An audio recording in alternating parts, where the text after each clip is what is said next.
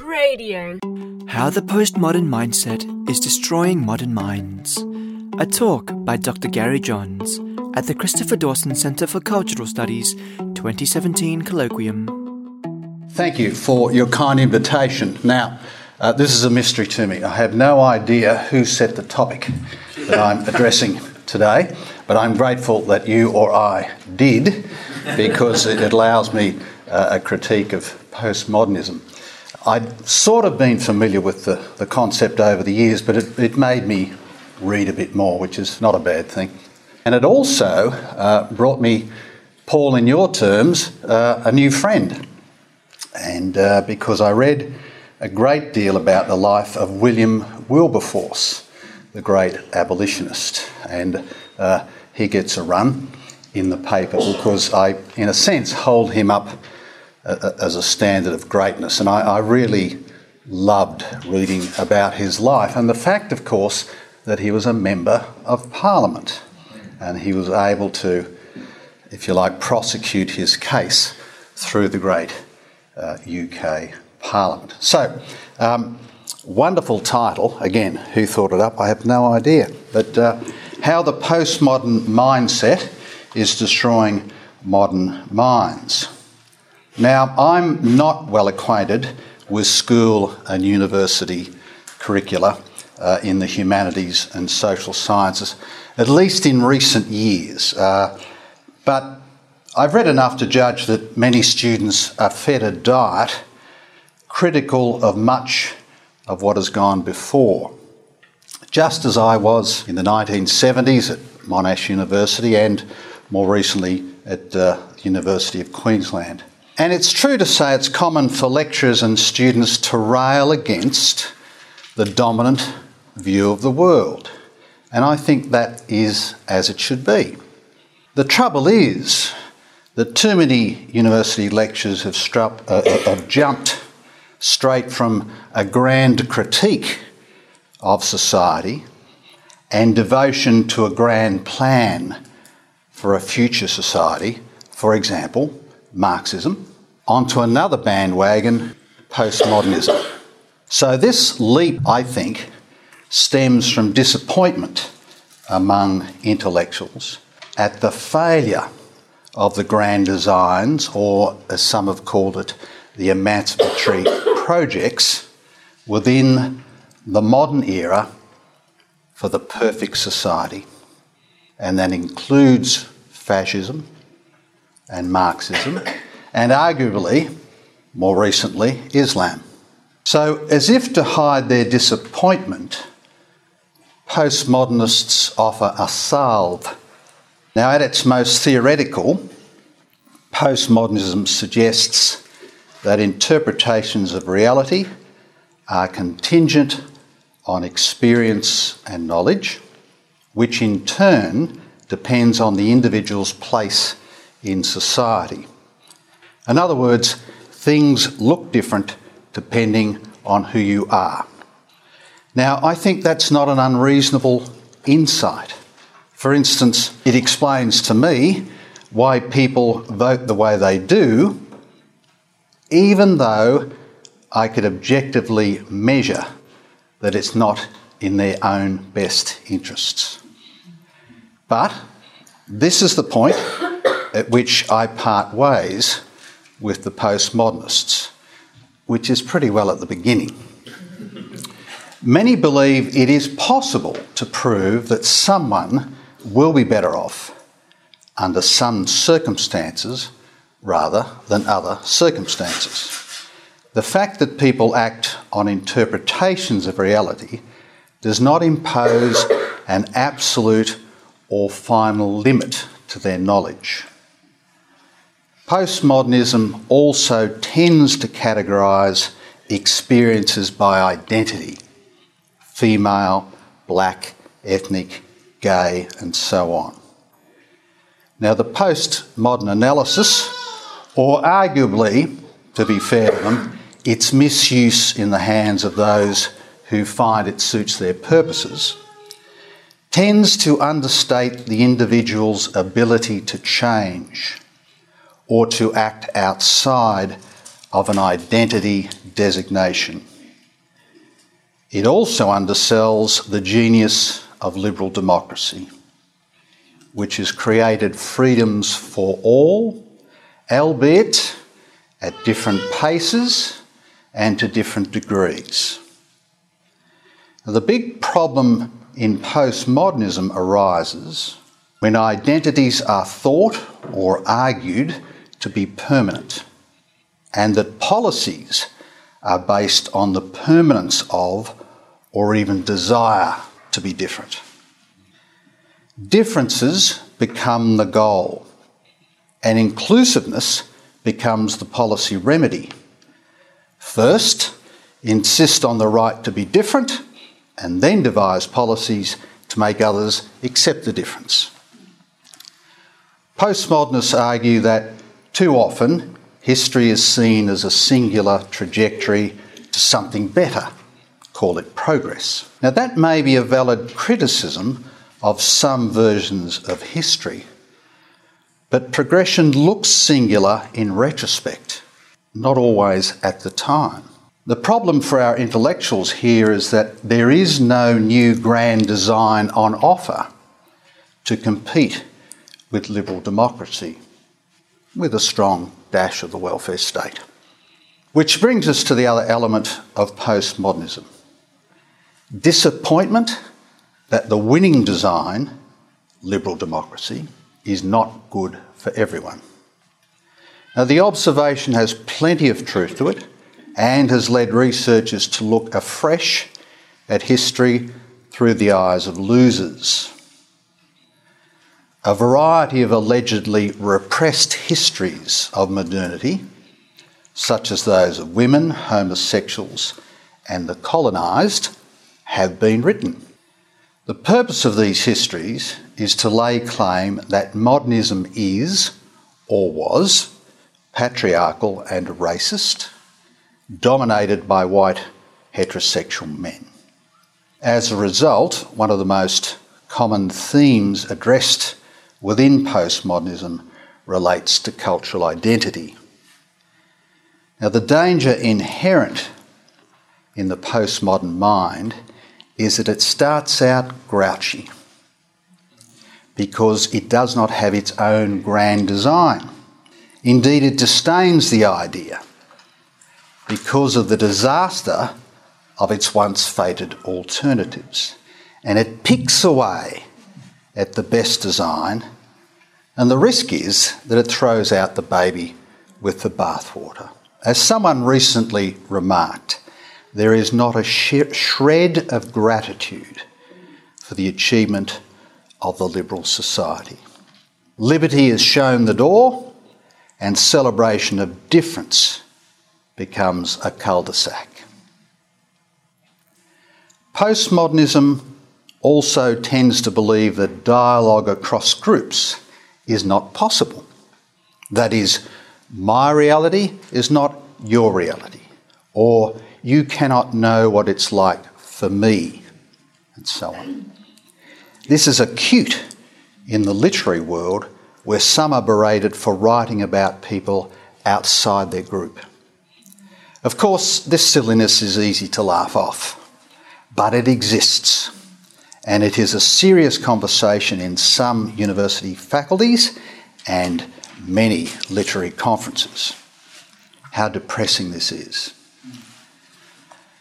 Postmodernism lacks historical knowledge and gratitude at that which has been achieved by mankind. It fails to appreciate the great achievements in liberty in recent times, and it underplays the source of liberty, that is, the Enlightenment and its precursors, and its close association with Christian theology and democracy, to which it is bound. It also fails to appreciate the vehicle of liberation, often white, privileged males. The achievements of liberal society are discounted because of the identity of the achiever. It mistakes delayed or uneven shares in progress for systemic flaws rather than legacies of earlier cultures and systems. It also fails to account for the persistence of destructive or repressive cultures. Now, there is a second string to the postmodern bow. It is egalitarianism. For example, a postmodernist may argue that the US was not a good society until a black man was elected president. The same may be argued in the UK until a woman was elected. But somehow the wrong woman got up. Margaret Thatcher and now, heaven forbid, Theresa May. Both Tories. So there tends to be a bias in the postmodern set that identity works only if it works for another project entirely, that is, the egalitarian project. I think the big contest today, in my world, is between liberty and equality. My value set is that liberty is essential, equality of outcomes is not. Equality depends a great deal on behaviour, and behaviour is to some degree independent of political form. The chances of attaining liberty and democracy depend a great deal on values in a society. As the economist Paul Collier argues, the transmission of culture from one generation to the next may lock a group or even an entire society into a dysfunctional state. An aspect of the European cultural transition analysed by the psychologist Steven Pinker is the decline in violence.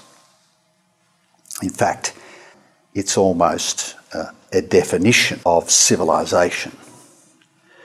Now, as I was reading about William Wilberforce, I discovered that William Pitt the Younger was involved in a duel with a fellow MP in 1798 when he was the Prime Minister of England. There are some opponents I would like to have duelled with in the past, as long as they weren't armed. Civilised societies transit from codes of honour, for example, duelling, to codes of justice. The transition in norms means that the obligation to avenge a harm passed from the aggrieved family, with the potential for vendettas, to the state. In some societies, however, this transition has yet to occur. The anthropologist George Foster suggested that development was frustrated by the belief that interpersonal relations were zero-sum. Some win, some lose, or some have to lose. Recent work suggests that a substantial proportion of the population of the Democratic Republic of the Congo, for example, views interpersonal relationships as zero-sum, privileging witchcraft over effort and luck as the explanation for success. This culture is alive and well in Aboriginal communities in remote Australia. And we idiots celebrate it. Then again, some cultures breed success. The wonderful Deirdre McCloskey, who has visited our shores on many occasions, in her book Bourgeois Dignity, Why Economics Can't Explain the Modern World, suggests that the key to the European economic take-off during what she describes as the bourgeois era was the dignity afforded and the liberty granted to innovating classes, mainly commercial traders. McCloskey's thesis explicitly counters the conventional account of progress in terms of the primacy of institutions. getting the rules right, and emphasises the emergent values of a middle class. She sees these new values as foundations for economic transformation. Nor is inequality proof of failure. Inequality is not the enemy. As the Nobel Prize-winning economist Angus Deaton points out, inequality is part and parcel of progress. His book, The Great Escape: Health, Wealth and the Origins of Inequality, is the story of progress, cast, quote, as the endless dance between progress and inequality, about how progress creates inequality and how inequality can sometimes be helpful, showing others the way or providing incentives for catching up, and sometimes unhelpful when those who have escaped protect their positions by destroying escape routes behind them. End of quote. Now, only in the latter sense can inequality be said to be harmful. Now, to my observations over 40 years or so, the rich in Australia have never set out to destroy escape routes by, for example, destroying public schools and hospitals. As Deaton and Mancur-Olson before him argue, quote, rent-seeking of an ever-growing number of focused interest groups pursuing their own self-interest at the expense of an uncoordinated majority, may harm economic growth.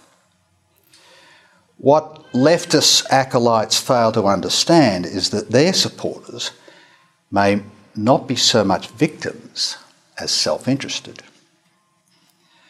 Difference can be entirely morally based. For example, those who are aspirational place a high value on success.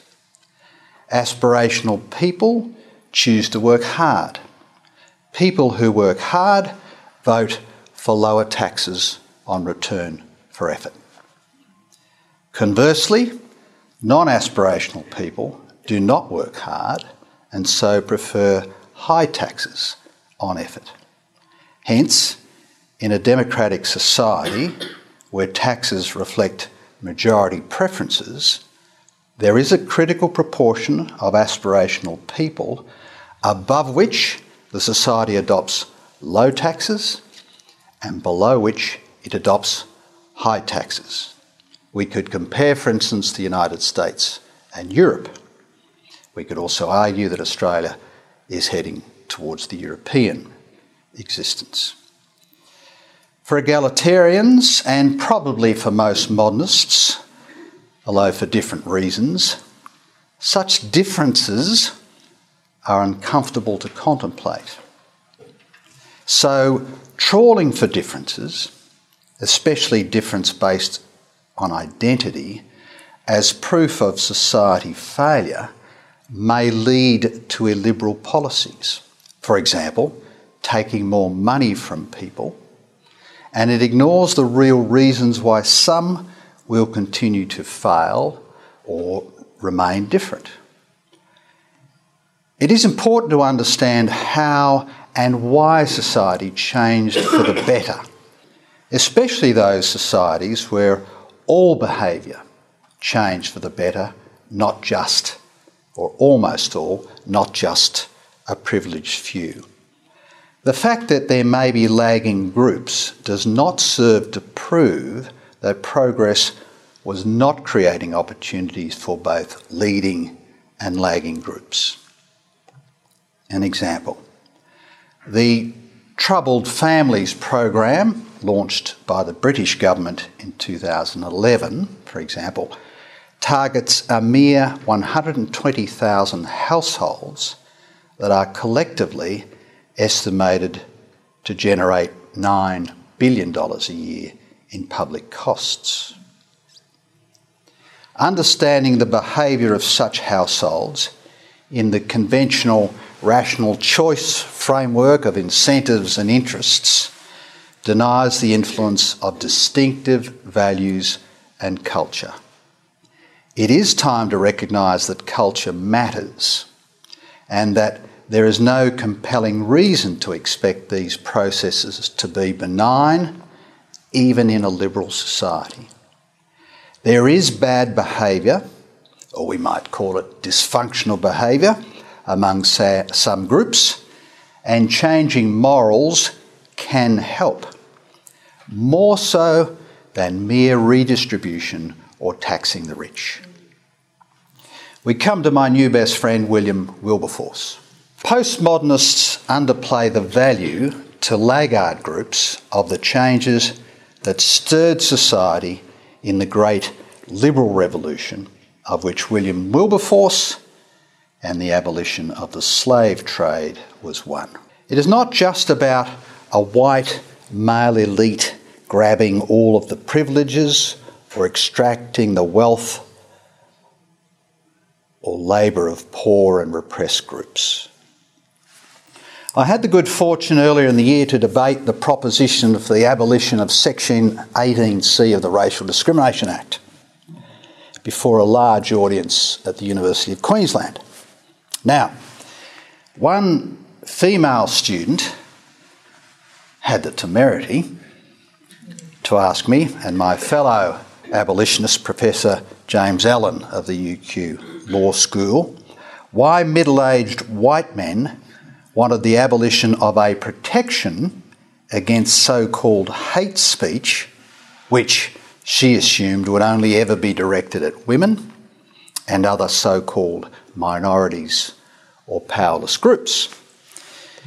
We, of course, very gently, reminded her that free speech was the greatest protection for any group or individual, and that historically middle-aged white men were frequently leading voices in the emancipation of oppressed groups. Had we the time, it would have been worthwhile recounting to her the story of the abolition of the black slave trade, in which blacks, whites and Arabs indulged for centuries, but that only middle-class white men organised to abolish. Indeed, civil society activists, of whom I've been critical over the years for their irrational views and imposition on the taxpayer for support of matters that are doubtfully in the public interest, often remind me of the great work of church activists in the abolition of slavery. I should say Methodist activists, not all church activists. I agree, but there are differences they fail to acknowledge. Wilberforce had the great fortune to be white, heterosexual, wealthy, male and Christian. It's not the stuff of modern-day heroes. Despite these credentials, he did good work. Wilberforce and his Methodist colleagues used British legislation in 1807 to abolish the slave trade in the West Indies and beyond. And in a separate act in 1834, 800,000 slaves, mainly in the West Indies, were set free. Just in his lifetime. There were economic interests, slave traders and plantation owners in the West Indies who opposed him.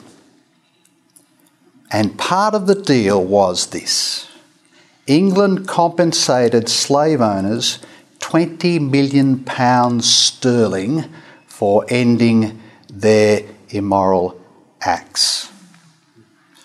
Wilberforce was happy with the deal. There were economic consequences for ending the slave trade, but of course the cause was unambiguously correct: the dignity of freedom. Not only did William Wilberforce help to abolish the slave trade indulged in by the British, But thanks to the British and its Parliament and other institutions, much more is now known of the black and the white slave trade than would have been the case. For example, Arab, black and white slave trade, which in some places such as Mauritania and Morocco existed until very, very recently and is still today denied among, for example, Islamic scholars. Contemporary scholars of the postmodern persuasion want, no doubt, to be the new saviours, following in the tracks of the abolitionists. But they mistake fashion for substance, hoping to be in the vanguard of saving minorities when the minorities are no longer repressed en masse or by law. A more subtle reading of the influence of culture and behaviour suggests very different policy prescriptions than the current cries for restrictions on free speech, a la Section 18C, and snarling at white male privilege. It is not the slave traders and plantation owners who stand in the way of individual women, blacks and gays, but often programs that suit an egalitarian interpretation of human rights. Wilberforce in Parliament made the great and forceful statement, quote, "Christianity has been called the law of liberty," end of quote. Wilberforce achieved not only the emancipation of slaves, he achieved a moral revolution. Now, from abolishing slavery to a favourite subject of mine, subsidised free speech, about which I have written in this book. Wilberforce made doing good fashionable. Indeed, doing good is now very fashionable. But is it unambiguously good? For example, in Wilberforce's time, black slaves returned to Sierra Leone, established a settlement of Freetown, and Haiti was granted its freedom. And these experiments to have former slaves establish their own nations did not turn out well. But this was not a reason to not grant their freedom. An unassailable moral purpose, such as liberty, can afford subsequent failure. Liberty means the freedom to fail as well as succeed. Today, doing good often has a less clear moral purpose, and any downside should be closely scrutinised. For example, is opposing mining in the third world good and moral? Well, the High Court of Australia thought so. An Australian charity, AidWatch, which did no more charitable deeds than pursue this highly ideological point, that is, trying to knock out mining in the third world, in its campaigning, was held by the High Court of Australia, the case is AidWatch versus the Australian Tax Office, 2010, to be entitled to free speech and therefore to be a charity. Now, I have two problems with the ruling, me who has no training in law. First, the charity did no charitable work. That point was made by Justices Hayden and Kiefel. Susan is now Chief Justice of the Court of Australia, High Court of Australia. And two, no one inhibited AidWatch's free speech. Indeed, an unwitting public subsidised its free speech because it had deductible gift recipient status. Now, is subsidised speech through DGR status free speech? Is opposing coal mining, for example, moral? And yet many environmental charities do so, and are subsidised by the public, whose views are probably very different.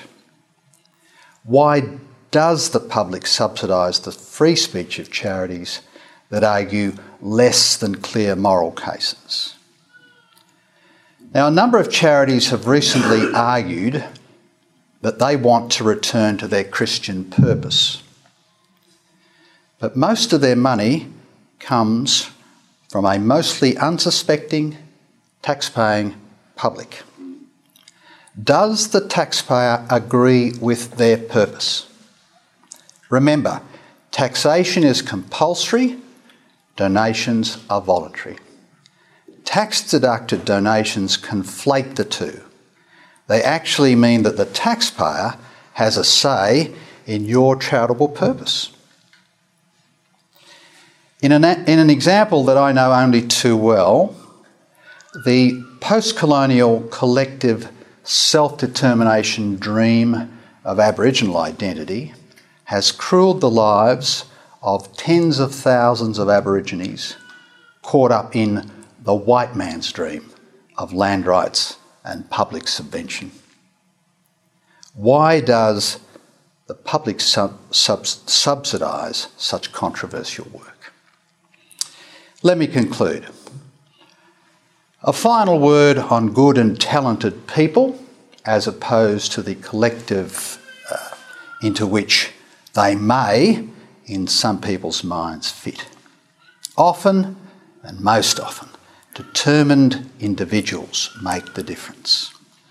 The recent film, Hidden Figures, tells the story of three brilliant African-American women at NASA: Katherine Johnson, Dorothy Vaughan and Mary Jackson.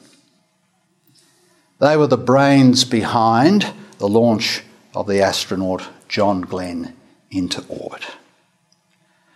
They, probably more so, but as well as US federal legislation, created freedom for blacks. But much remains to be done. Many of the problems of African Americans are legacy issues, especially the huge rate of single-parent families among African Americans.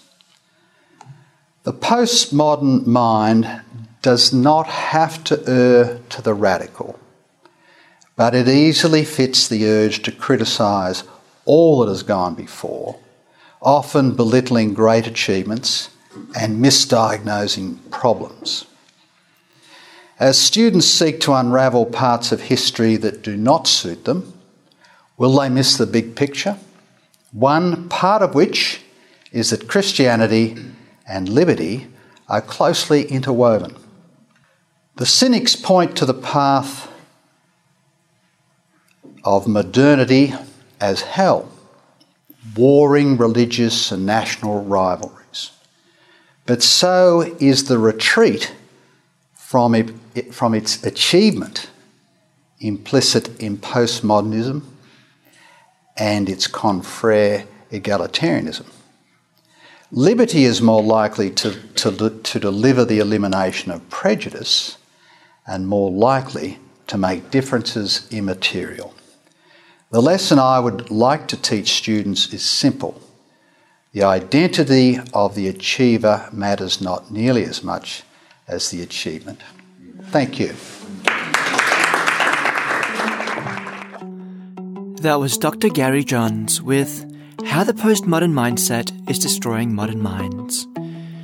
This presentation was part of the Christopher Dawson Centre for Cultural Studies 2017 colloquium on the theme Liberal Education, Restoring the Notion of Education as the Basis for Living the Good Life, which was hosted in Hobart, Australia. And for more talks, interviews and shows, visit cradio.org.au.